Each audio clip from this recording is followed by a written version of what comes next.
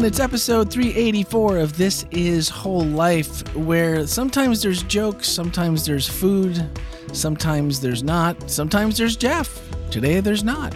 You just never know what's going to happen. Some days we might think about Cleveland. What episode is this? 384. 380, but since this is our second take on this, does that make it 340 for B or 384 and a half? 0.5. Yeah. That's how we've traditionally handled that, is 0.5. There's some things that happened in the first round that are we just first felt 5 like, minutes. It's just like let's just start over. We had to start over because Ken was spewing heresy. Yeah. Well, I heard you were too, but I wasn't detecting it. So, maybe it's just one of those days where sometimes you just got to get yourself right before you come in and sit down and talk. Well, we're moving this one a little bit faster than we normally do. We're meeting at we're a little earlier than we normally do. We're a little off schedule, and that's probably what's doing it. And Jeff isn't here. It's always a little different when Jeff isn't here. Should we mention why we're doing this a little ahead of a schedule? Yeah, my son's turning 18. Oh, that's right. Yeah, and happy birthday, Eric. Yeah, so I'm just gonna wish him a happy birthday, man. So yeah. Yep. All right. This week was week 4 of the 7 churches of Revelation. And Thyatira, I don't know why I had so much trouble with that last week. It seems pretty obvious this week. Yeah. We're at the halfway point. And so now we have a few questions to get to. None that came from the chat because we answered both of those. Okay. Also, I kind of felt like maybe the Velvet Sledgehammer came out for the first time in a little while. Oh, really? What made you feel that way? It's almost a good and a bad. It's almost so good that you get a little warm and fuzzy and go, yeah, he has some good things to say about the church, right? And that gets us to feeling good. And then when he brings the other side, where God's patient, and this reflects on his character, his patience, but also it's kind of on the flip side, and maybe a little bit of that velvet. He isn't simply going to look away forever. And that puts it back onto us where he's saying, like, look, I'm pointing out, the things that I have against you as it's written out here. And, we make those choices and we listen to the Holy Spirit. And, it brings back to me, that revelation part that feels heavy. Maybe the part that you've grown up with that feels like, wow, it all comes down to this then, does it? And we had questions. One of the questions this week was like, well, even though we didn't really cover it in the message, but that revelation and how they were not being able to participate in these guild meals and worshiping with the idols. And in the end time, someone said, well, we've always been told that, if you don't have the mark of the beast, you're not going to be able to buy and sell. If you do have them. You're right. If you don't have them. If you don't. Yeah. And so is that really going to be the case? And kind of, making that feel to here, and that judgment just feels kind of heavy, even though we understand the benevolence that we see there. And that's like a really happy moment. But I just felt like we lived in that moment for about 30 seconds before it was like, whoosh. Because Revelation, everything, it's the last book in the Bible, talks about end times. Everything just seems so final. Like, if we miss this part, oops. We did a lot of what for coming up on the wrong end. That just seems so final. It's ultimate judgment. It just felt really heavy. Okay. At the end of that. So it kind of made me feel like we were going back into one of those, maybe it's a little PTSD from little Christian PTSD from childhood. I don't know. It's funny that you say that because you said, there weren't that many questions. I actually had 2 different people take me aside this week asking questions. Right. So I'm thinking that there may not be questions, but there are definitely questions. Yeah. One of those, like the questions you're willing to ask out loud and the ones you feel a little less comfortable at. Yeah, and I kind of felt that way throughout the message, even though so much of it to me was positive. But just thinking on that other side, maybe that's just me, but I felt like it just brought it back so quickly that I was like, ooh, maybe I shouldn't be reveling in this good part. I should be focusing more on staying out of this bad part. I don't know. I think we should talk a little bit about idolatry. Okay. Because idolatry meant something really specific to the people in Thyatira. And the Christians have had about 2,000 years to expand the definition. And Adventists have had, over 150 years to expand our definition of what idolatry is. And I think that we've expanded it to the degree that, Randy, you say PTSD. I grew up in a very legalistic situation. And my grandmother, I love her to pieces. She's not here anymore. But for her, there was a demon behind every single bush. And sometimes in most people she met, there was a demon. And there were so many different things that were counted as, sin, counted as worldly. And worldly, that is a huge, broad definition that can cover a whole lot of things, which can make pretty much everything idolatry. That's a big brush to paint with. I know. I remember when I think I've told this story before, I think I was 9, I got a new dress for my birthday. And I was so excited to wear this dress. I felt like I was floating on a cloud. And I walked out. We were getting ready to go to church. I walked out and she said, "Now, don't be proud of yourself in that dress because pride is a sin." Oh, ow. And I started, and it was so confusing to me because it felt like, does everything that makes me happy, everything that makes me happy a sin? And I think that, even if we talk about music, a few hundred years ago, people said, "Oh, we can't have instruments in the sanctuary because that's worldly." And then a little bit later, well, we can have an organ, But then a bunch of people said that was worldly. Then later, people brought in a piano. That was worldly. Then, in the 70s, they brought in guitar. Well, that was worldly. And then, later, we bring in drums. Well, that's worldly. And it's like every single thing that comes along that doesn't fit to somebody's taste sometimes is identified as worldly. I've heard that's a 40-year statute of limitations. Is that what So once you've entered it and you've taken the heat, you've got 40 years for them to really have a legit argument. Then after that, it's like 40 years of wandering in the wilderness. Right. And then that becomes the norm. Right. And then that's the accepted. And then we take the next one. So we're constantly working off of some timetable and something that brings fear or this pride, like you said, everything being a sin. I feel that. I grew up that way too. So Melanie, you said we've had a lot of time to expand the definition of idolatry. How would you, as a biblical scholar, just to set you up there, I love it. I love it when you say that. How would you define idolatry?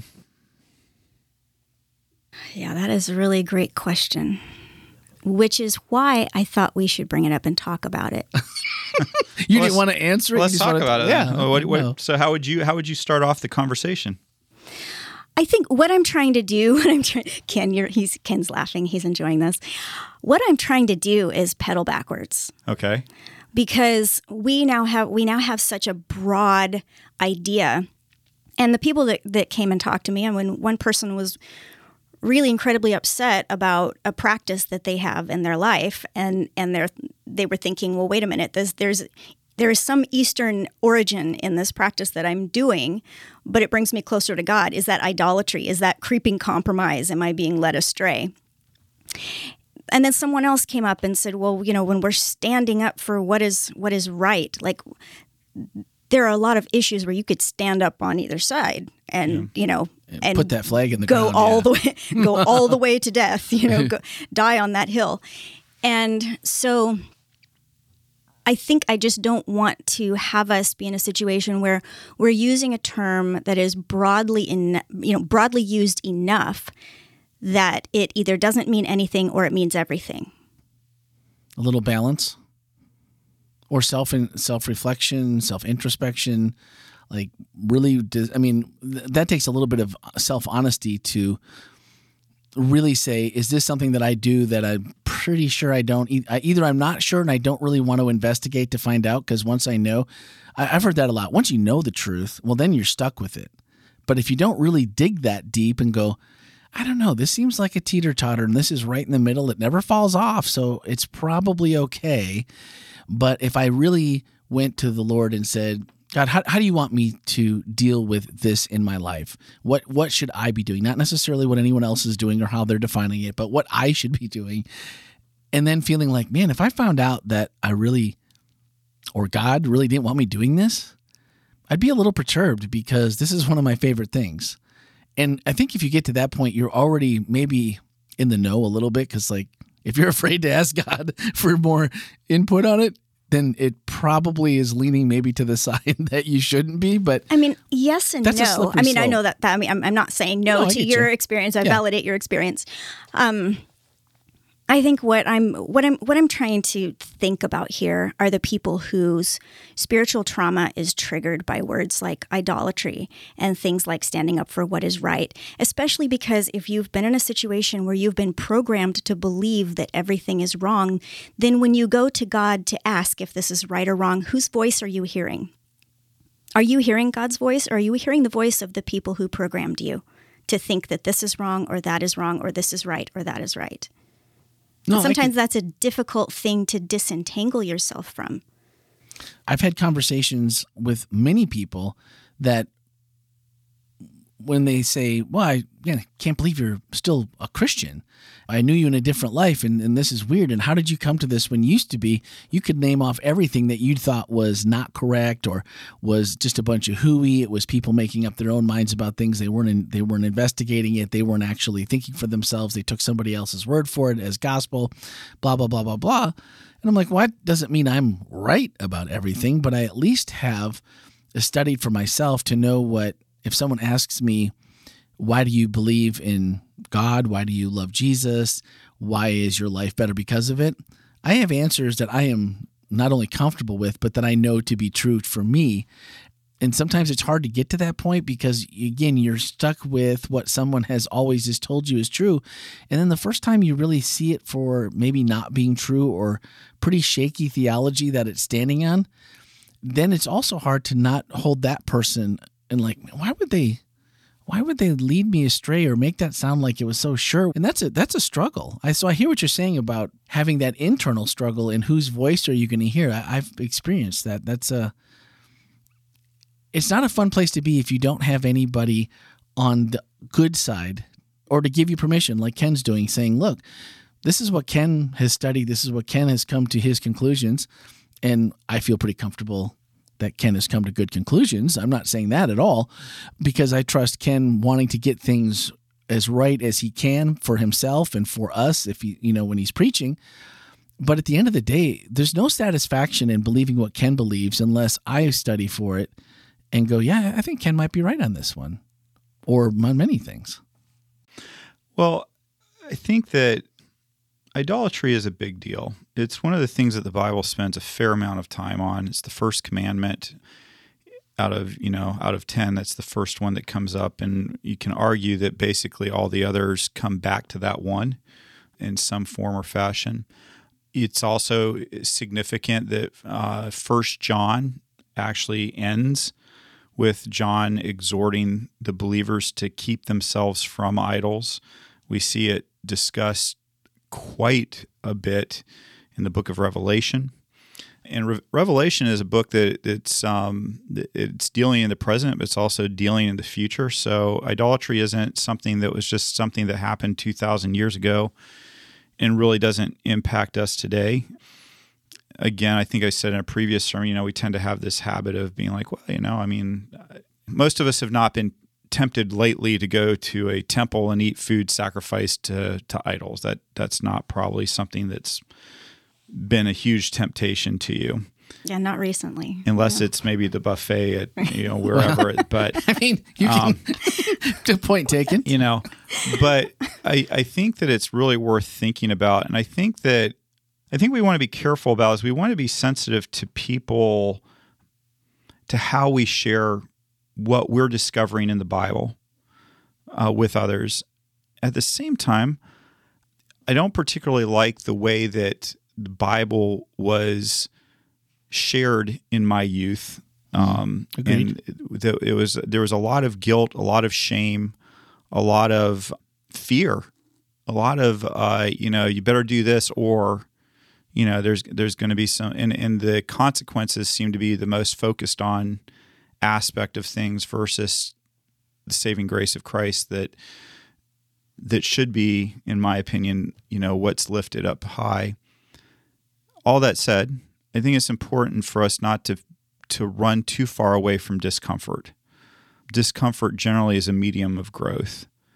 It has been in the physical sense in my life. It's been that way in the emotional growth of my life. I think of a time that I was dealing with some bullying that was going on with one of my children, and it really prompted me to feel very uncomfortable because some of the things that was happening to my child were things that I had done to people when I was around that age. And it really prompted me to think about who I was and who I am and my tendencies to take it beyond teasing into hurtful places. And it was uncomfortable. It's uncomfortable to look at myself and say, hey, there's some aspects of my life where I'm not a very nice person, or I haven't been a very nice person. In some places in Rochelle and I's marriage where, we've gone through some growth stages where there's these moments where I look back and go, oh my word, I've not been a very good husband.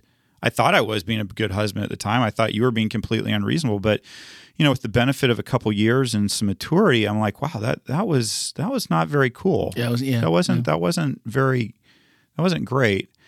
And so when it comes to our Christian life, one of the things I do as a pastor want to do is I want to make people feel in a healthy way uncomfortable at times. I don't want to shame. I don't want to guilt. I always worry about that because I come very much from that kind of a background. And so it's a natural thing for me to fall into shaming and guilting. And I don't want to be that way. At the same time, I do want to be inspiring. How can I go to the next level with Jesus? How can I really deepen my love for Jesus? And love has actions to it. And so, like I said, in these sermons, they can feel pretty uncomfortable. And there's times where we're thinking, well, am I doing the right thing? And I don't want people to shy away from those questions because we should be asking, is this the right thing to do? Is it the thing that's going to bring me the closest to Jesus? Is this the thing that's going to help me be the best neighbor that I can be? And am I choosing that because I love Jesus and I love my neighbor, or am I doing it because I'm afraid of God smiting me for not doing what I ought to be doing? And I want to suggest to you that it really matters which one you think of. If you're just trying to avoid, hell or avoid God, and I just want to suggest that if we're operating out of fear, I think we've missed who God is. I think that the point of the request that God has is for our good and the good of those around us. So when we start thinking about what idolatry is, idolatry tends to be when I think that there's something that will save me, that I put in the place of God. The space that God is supposed to occupy, I put this thing in it. In front of it, yeah. And there's a lot of us that have idols that the people around us can see pretty plainly and that we're less able to see because we have blind spots in our lives. And so I think that the bottom line question I have is, rather than saying this is an idol, this is an idol, this is an idol, I think the question I would say to you is talk to the people you love and say, are there things that you can see me putting in front of God? It's a worthwhile question to ask. Maybe you agree, maybe you disagree with what they have to say, but it's worth hearing what somebody who can sometimes see your blind sides. And the other part is just reflecting, what are there things that I'm putting in God's place in my life? And if there are, am I asking God to help me figure out how to put him back where he belongs? I think it's important to pay attention to who those voices are of the people that we love, because sometimes the voices of the people that we love are the ones that programmed us to begin with. So I think it's important to find the right people to be the soundboard. And I think that's what you were talking about, but I just wanted to throw that that's fair. Clarification in there. Yeah, that's fair. But have you ever gotten good advice from a bad source? And so what I would say is use your filter. I guess that's what I think. And maybe it's like different people for different things too. Like you might ask one person a question that you wouldn't be asking another person. But I guess what I mean is, like, in other places where I had pastored, there are people who I knew did not like me, that I do not particularly respect what they think on much, but they've opened my eyes to areas of my life that I was like, okay, yeah, That's, I guess, what I'm trying to say by that. Yeah. There've been, I had one guy that was really frustrated me, and he called me a smug and added some helpful words to it. And this is one of my elders at that particular church. And the fact of the matter was, he wasn't entirely right, but he wasn't entirely wrong. When I went home and thought about it, I thought, man, you're not saying this because you care about me, I don't think. And I don't think you're saying it because you're 100% right. But there's some aspects of what you said that I'd do well to think about in my pastoral ministry, the way that I'm coming across to you, the way that I'm saying things.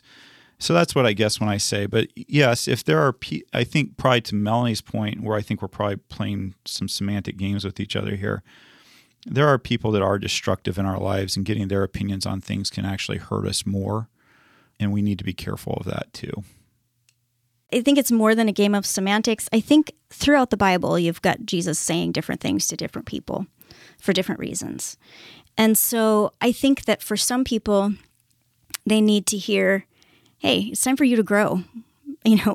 Endure a little discomfort because it's time for you to grow up. Stop with your milk. It's time for you to eat solid food. And then you have a group of people, like ones I was researching recently, who have been so spiritually traumatized that they need to hear somebody say, you're okay. You are okay. God has you. You are all right. Go ahead and do the backstroke in a puddle of grace for a while because you're okay. So I think both of these messages are important, and maybe it's a matter of which message is for which person. Sure. I can go for that. Sounds reasonable. The other part that sounds reasonable, and this was like 2 weeks in a row. Last week was it the two-edged sword that was I was right with that. And this week Jesus describes himself to be the Son of God. He's like his eyes like a flame of fire, feet like burnished bronze. And you said you had a few more details on that for us in the podcast. But in that in this use where John uses Son of God, and he uses it to contrast himself against Apollo. And I thought to myself again that this was one of those pieces where just to know that he's got the ability to deliver justice. And I don't know, maybe I'm not even that much into like the superhero genre, but it almost feels a little bit like, oh, that's your God? Well, guess what? I have a God too. And I am a God. And I don't know, it's a comfort to know that sometimes we hear the Beatitudes and it's turn the other cheek and it's do that. But sometimes it's fun to watch Jesus stand up and just say, I am the one, I am he, and I have the power to do all this. Almost like, just test me. Like this is me. And I don't know, I really like that Jesus. One of the things that I hope that people are picking up as we're going through this series is that at the very beginning of each one of these messages, Jesus describes himself in a certain way. And every time he describes himself in a certain way, the description that he gives of himself is what that church needs. Yeah. That whatever it is that you need, Jesus has. And it's not that simply that he's like saying, you need this too. It's like, no, I have what you need for you. And in this particular case, they had a leader that was spreading things that weren't true. And Jesus has eyes that burn like fire. And in that time, that metaphor was somebody who could see the inner insides of you. In fact, there's in this particular case, it says in verse 23, it says, I am he who searches the minds and hearts. The literal translation of it's I am the one who searches the kidneys and hearts. Because one of the things to kind of realize in their time, emotions were actually believed to be in the kidneys, and the person's actual knowledge was in their heart. So it's easy for us, and this is, by the way, why while I appreciate people saying you've just got to take a literal reading of the Bible, it's helpful to know that when the Bible says that when it uses the literal word for heart, it would be more like what we are talking about when we say mind. And so if you're interpreting, because we today would say, oh, you go with your heart, we're saying go with your emotions. We're not saying go with your logic. But in that time, in that place, that is exactly what they would have said. Go with your heart. They would have been saying go with your logic. Do the logical thing. And if they were wanting to say go with your emotions, they say, well, you just got to go with your kidneys. Your kidneys. Yeah. That's why when Jesus shows up at Lazarus's tomb and he sees Mary and Martha and how devastated they are, and actually the word that it's usually translated he had compassion on them, but what it actually means is he felt a twist in his gut. Wow. And his kidneys. Yeah, exactly. Wow.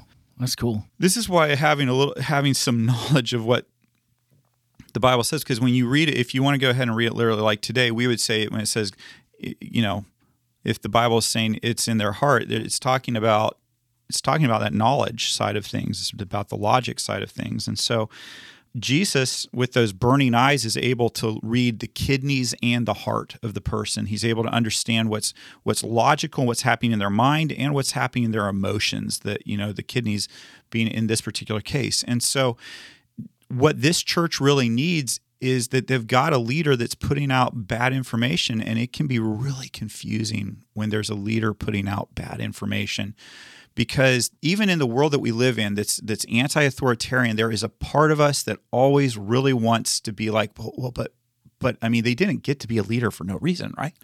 I mean, they're there for a reason. And the interesting thing for me when I was studying this, and Melanie kind of pushed me to study a little further, was the compare and contrast between this week and last week, Pergamum and Thyatira. Both of them are talking about sexual immorality. Both of them are talking about idolatry. So why do you have two different churches? Why didn't Jesus just do 6 churches? It's really the same issue going on here, right? I mean, you're dealing with idolatry. You're talking about common meals. You're talking about going to temples. I mean, aren't we talking about the same thing? And as I studied out, the conclusion that I came to is that this church is being talked about is the church in Pergamum. Let me start there. The church in Pergamum was dealing with bad information coming in from the outside. The church in Thyatira was dealing with bad information that was on the inside. And so how do you deal with both of those situations? And the answer is in what Jesus has to offer and who Jesus appears to be in both of those situations. In the case of Thyatira, Jesus shows up with eyes that can see the truth. And so if Jesus can see the truth, he promises to give himself to you so that you can know the truth too. So that you can know the truth and the truth can set you free. So Jesus says, even when there's bad leadership, guess what? You can look to me and you can count on me knowing the truth and being able to read. I can read Jezebel's motives. It can be really hard. You look at different leaders in this world, whether it's political or whether it's religious or whatever, and there's a part of you that would say, well, what are their motives? I mean, are they a good person or are they not a good person? Is this teaching right or is that teaching not right? Is this idea a good idea or is it a bad idea? And it can feel really confusing, but Jesus offers to Thyatira and to us, the whole life church, his eyes that can see the truth and that can know the truth. And then what becomes also significant is that he has these burnished bronze legs. By the way, these 2 descriptors are from Daniel, in the book of Daniel. They're also in the first chapter of Revelation. And what becomes important about this is, I think I mentioned at least I think it was second service. I don't know if I mentioned it in first service, but this Thyatira was renowned for creating a special kinds of bronze. Yeah. Its bronze makers made a very, very special kinds of bronze that you could only get from Thyatira. And it was really prized and important. And so this bronze was able to crush. It was able to crush things. And so Jesus shows up as one who can read motives, but can also judge those motives and deal with it. In other words, that those bronze legs were able to crush what needs to be crushed. And what I think becomes very significant is that he doesn't say you crush, and he said, I'm able to do that. I can crush out what I need to crush out. I can go ahead and take care of this. And it becomes pretty obvious in the rest of the message where Jesus says, I will deal with Jezebel. I will deal with her children. The rest of you stay true to what you know to be true, the truth that I'm revealing to you through those eyes that blaze. And so I think that's a really worthwhile thing for us to think about. That Jesus, we often, I know early in my ministry, I was for sure really quick to go ahead and nip things in the bud and deal with things. And And I think there is a time and a place for that sort of thing as well. But I've also really discovered that God is pretty capable of handling certain things as well. So I'm not saying that there isn't a time and a place to do things, but I have discovered for myself that a lot of times when I put it to prayer, when I give it to God, God is able to do things. And sometimes God calls me to do things, on his behalf. And he's like, okay, it becomes very obvious. You need to say this, or you need to take that action, or you need to do this. But I think that sometimes, as we're going to discover in the Church of Laodicea, to a certain degree, the Church of Sardis, there's sometimes this idea that I can figure it out on my own. I can do it. I'll take care of this spiritual problem. I'll take care of that spiritual problem. I'll be the bronze legs that crush people. And the problem is, I'm going to talk about in some of these future sermons, is that it goes back to what Jesus, when he shared his parable of the wheat and the tares, is that a lot of times when Ken starts weeding, he pulls out a lot of important things with the bad. And I've seen a lot of collateral damage within the Seventh-day Adventist Church when people have dealt with this problem, and in doing so, they've really wounded not just the person that was creating a problem, but they've wounded people around them. I can't tell you how many kids I've talked to that are in my age range that just are not very interested in church because of the way one of their parents was treated when they went through a divorce. And the kid's like, well, if that's the way the church is going to treat my mom or my dad, was they've gone through this divorce, I'm not particularly interested in being a part of that. It was mean. It was nasty. And so I think that we really have to give a lot of thought, not simply to how we're dealing with the problem, but how the way we deal with it is going to impact the community around us. I think we have to be really careful when it comes to how we handle God's creations, God's people, and the way that we treat them and the way that we go about dealing with things. And I just think that sometimes there's I think that the default for Christianity is this kind of heavy-handed authoritarian approach of, this is the right way, do it, and if not, be crushed, instead of allowing the one who was crushed on our behalf, according to Isaiah, to be the one to deal with any crushing that does need to take place. And so, anyway, I love that picture of Jesus. This is the picture of Jesus that Thyatira needed: somebody who's capable of dealing with what's wrong, the person who knows what the truth is, and can deal with it. And so, yeah, I hope that everybody else, like I said, I hope that we're getting less preoccupied with what's wrong with us in idolatry, and more preoccupied with how amazing Jesus is and how amazing Jesus is at being capable of dealing with what needs to be dealt with. Yeah. Well, maybe in that opposite of that heavy-handed Jezebel, it's bad leadership. It's, well, yeah, I mean, it's another god, but I mean, we know who the real God is. I mean, she's lying through her teeth to say all of these things honestly, but she's telling people, well, yeah, but God's not going to be that upset. He knows why we're doing it. We need to be involved in commerce. We need to be accepted. We needed to, maybe not be the rabble rousers and make trouble. And it's fine because we know who the God is, and that's who we're worshiping. And just because you go to the guild meal and you participate, that doesn't mean anything. And I'm like, so there's a slippery slope where we can convince ourselves that sure, God probably doesn't have. I mean, he doesn't like it, but he also knows the situation I'm in, so he'll be fine with it. We don't have to do anything drastic. We don't have to stand up and say, hey, this is wrong. I just, for me in my life, I am convinced that, the theme for this year, Follow Me, is just a really huge part of my spiritual life. And it's this strong belief that I have that the main question for me in life is, am I following what I think is best, or am I following what I believe Jesus is telling me is best? And I know that sometimes that can be a little confusing. But the question I really want to ask myself for me is, am I doing things the way that I believe God wants me to be doing them? Or am I saying, no, that's too hard. I'm not going to be able to eat. My life may be in danger. All the other, I might not have as much fun as I think that I could be having. Or do I really believe that God is okay with me doing this, and that not just okay, but that God wants me to be doing this, that this is something that's God-honoring, that God wants me to do. And I say that, and I also say that it's very difficult because we live in a very imperfect world. And so for me, there's an aspirational aspect of this as much as there is the actual doing it part of it. There's the part that is like, this is who I want to be.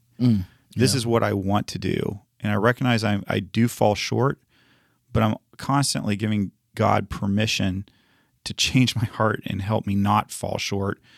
How does that work then for Whole Life Church? As we're talking about, bad leadership, and we're talking about idols and God's power to do all that work for us.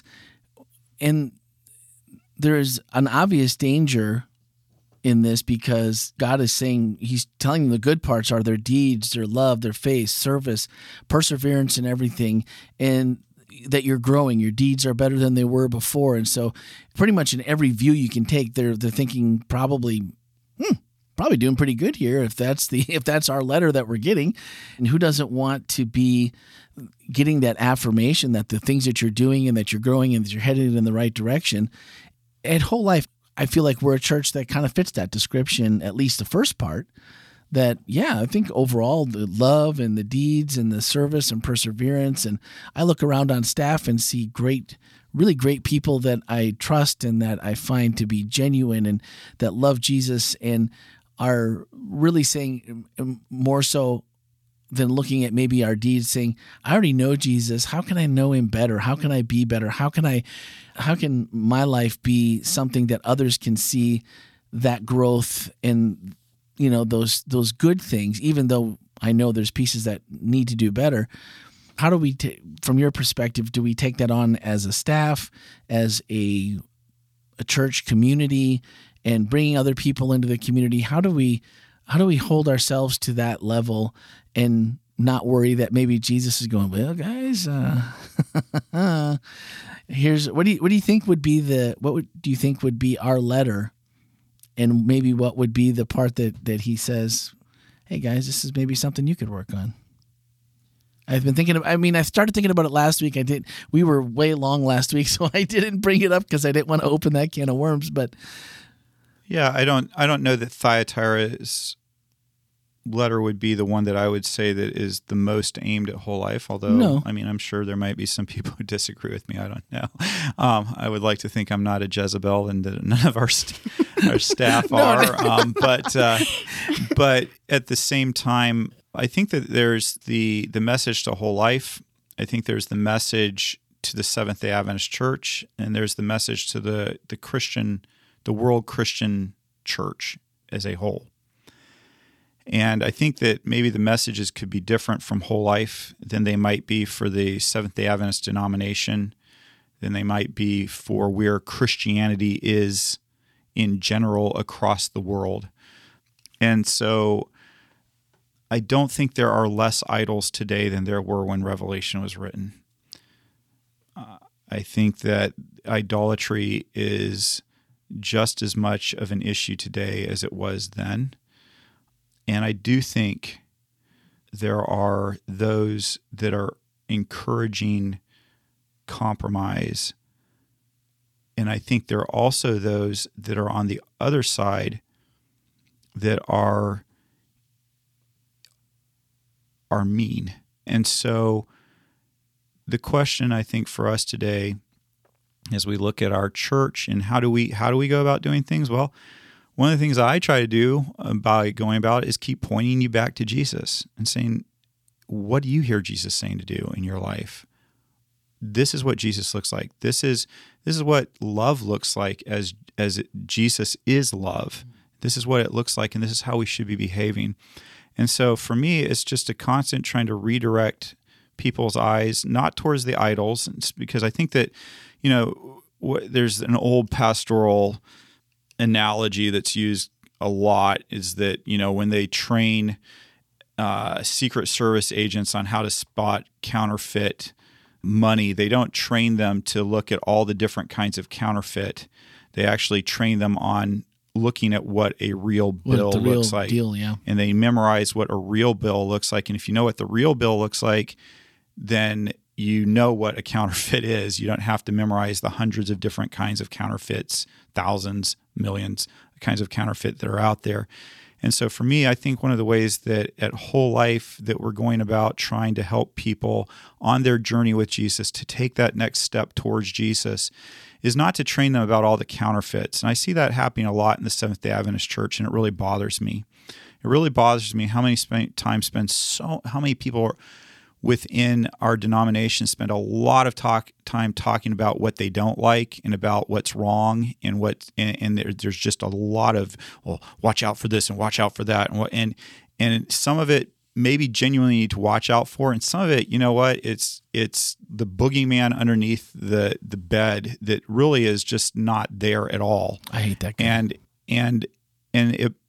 And so for me, one of the things I really want us at Whole Life, and one of the things I strive in leadership here at Whole Life to do, is just to say, this is what the real thing is over here. This is what Jesus is about. This is what Jesus looks like. And do we spend a lot of time talking about? Yeah, we do, because it's the original. It's the real deal. It's what's real. I personally raised my kids. They weren't watching movies till they were in their teens, except for a very limited amount. And so my wife and I, we probably tend to be in that realm with our family. We tended to be very conservative with the way that we went about doing things with our kids. That's one way of doing it. And what I found hilarious was, or sad, I don't know, maybe it wasn't hilarious, it made me want to cry, was that there are Christian groups that rail against this movie and that movie. And the way they do it is by showing you clips of those movies and telling you why it's bad. And my kids had never watched those movies until they were exposed to them that way. And it just, for me, I wanted my kids, and I think that my kids have a good grounding. This is what truth looks like. This is what Jesus looks like. You can figure out what's not right and what's not wrong based off of that. I don't have to tell you why this is bad and that's bad. You should be able to figure that out really well from the grounding that I've given you in developing a relationship with God and God's Word. Anyway. No, I think that's valid, and I like it, because too often the things that we talked about early on in the episode about things and people that might not be safe because they're already convinced of something that, later on you can find out is very shaky, or it's built on assumptions, or it's built on things that are provably wrong. And knowing what Jesus, and always putting Jesus first, when that's your go-to, that's what you know, it makes it so much easier. Yeah, let me use a different one, and you can edit this out if it goes to a place that's personally you don't want to be there. But I think we've talked about on the show that alcoholism was something that maybe you've struggled with a little bit in your life. Is that okay to absolutely put out there? So what was going to help you when it came? Was it going to be a Christian that came and talked to you about how you're damaging your body and how alcohol is terrible and how you're doing all these bad things, blah, blah, blah? Or was it saying, Randy, let me introduce you to Jesus. Let me share with you how much Jesus loves you, how much he cares about you, and sharing the gospel with somebody versus all the evils of alcohol? I mean, honestly, it was less about words than it was about deeds. And it was really, there's plenty of people that you could talk to from my past that grew up with me, knew me during that time, and they'll undoubtedly tell you that Heather saved my life. There's not a question in my mind. I think if you asked my mother, it would make her uncomfortable for you to ask that question. So if you're listening, I'm sorry. But my mom would say the same thing, that she prayed, and I think I've unfortunately, or fortunately for me, have taken so many of my mother's prayers that could have gone gone to other things at times. But it was because I saw Jesus in Heather. Being that I was not much of a church person, I did run AV once a month before I was kicked out of church. It always made me wonder, what is a single person in their 20s doing at church every week, come in, sit down with your Bible, listen to the sermon, you're following along, you're actually interested in what's being preached. And it stuck with me because there was a lot of years there was quite a few years between the first time I met Heather and before we actually got together. And she was the one person, for whatever reason, and because she was very different in my church, she was an anomaly as far as I'm concerned. She was an anomaly because not only was she actually believing everything that she knew to be true and studied, because she studied for herself, and her opinions on things were very different after I got to know her than what I'd been raised with. And it showed because also she was not afraid to speak of those, number one. And then second, she just loved people. She was kind to everyone. She was very kind to me at a time when I was emotionally, physically, I was a wreck. I was a complete wreck. And when someone just comes up to you and is like, man, it's good to see you, genuinely, like, how are you? And you get a hug that's just like a real healing hug, and your body knows what it hasn't gotten. And your soul knows what it hasn't gotten, and your heart knows what it hasn't been getting. And that was all true. And so that was just somebody who, and she might say, you know what, this was just who I was. I was just going to church. Okay, but you were doing it in a way that made it, because there's no other answer. There was no way I was stopping on my own. It just wasn't going to happen. And you're absolutely right. And she's always been someone who is so grounded in Jesus that whether you agree or disagree on what all of her beliefs are, she knows and she's comfortable that this is who God made her to be, and this is who she should be as a Christian and as a believer, and how she treats others through her walk with Jesus. It's a pretty cool thing, and I still enjoy that part of her very much. So let's just circle all the way back around to the beginning. Basically, Jesus has what we need. He has what the church needs, and that's really where we need to be headed. We need to be looking to Jesus, who does know the truth and who's able to see the truth, to read motives, and we need to go to Him for the things that we need. And so I love how Whole Life operates, and I love that this is a safe place for all those who are looking to know Jesus better.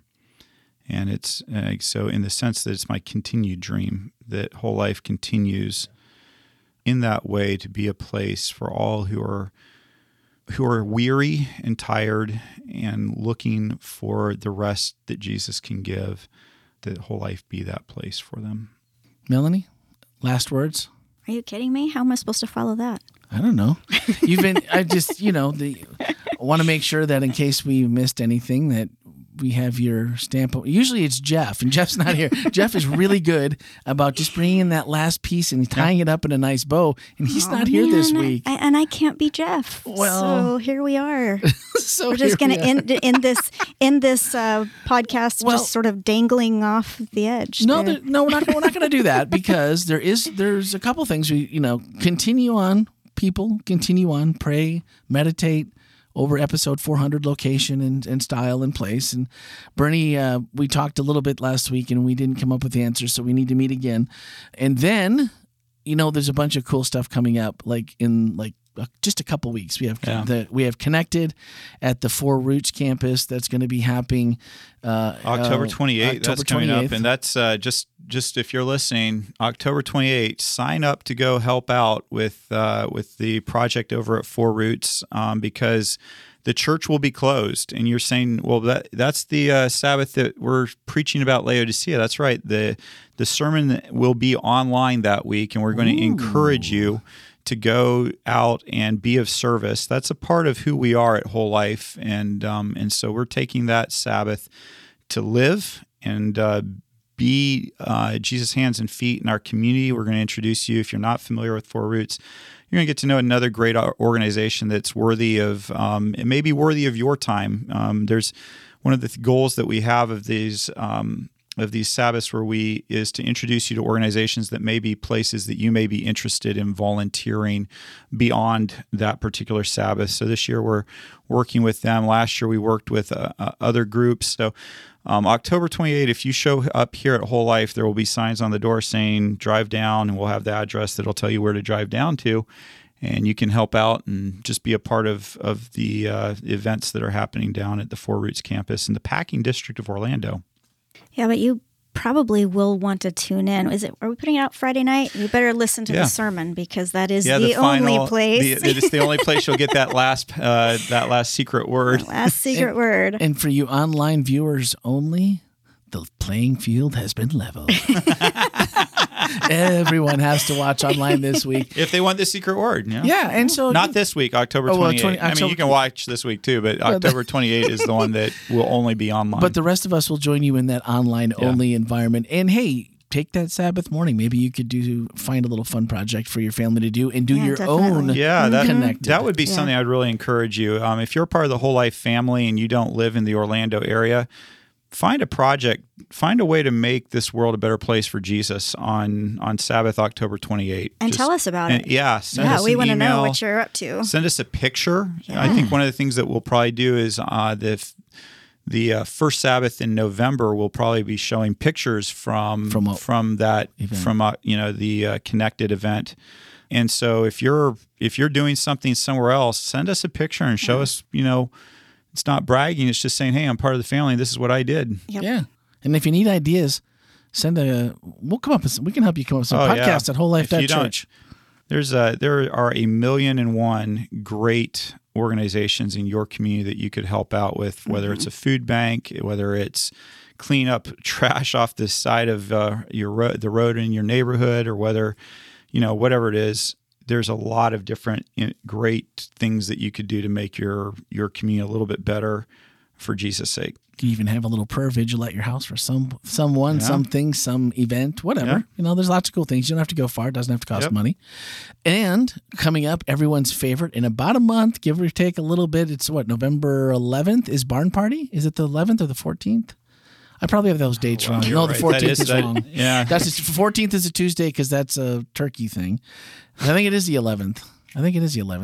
Yeah, it's pretty exciting. Barn Party. But sometime in November, we're doing this really cool thing. No.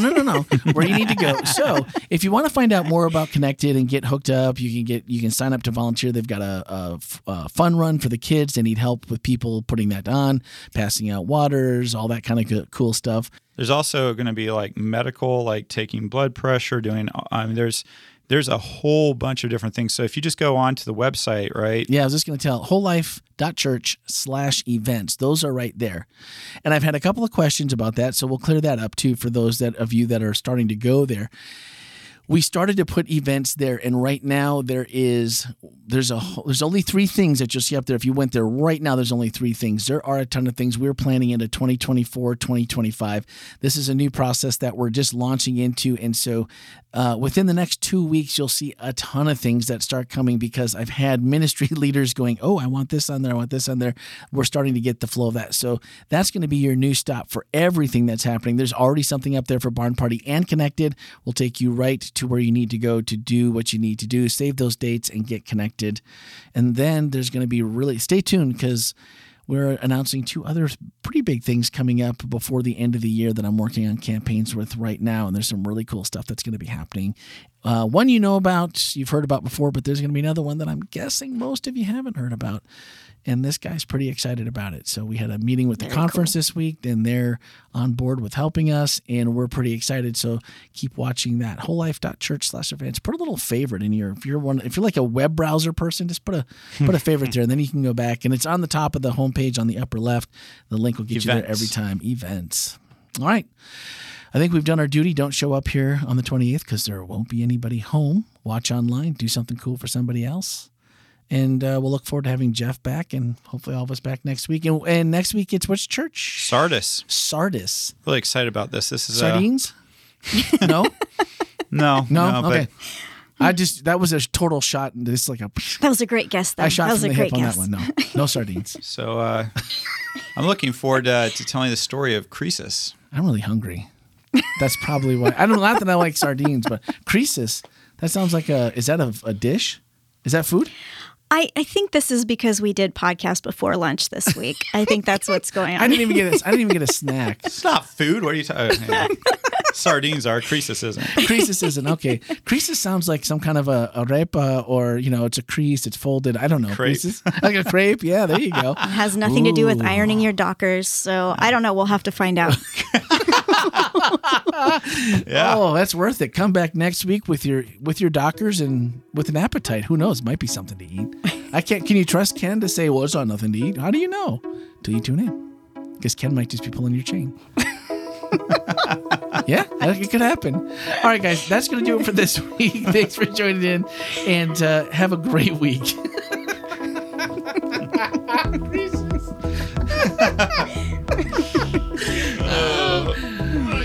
Do your pants have creases?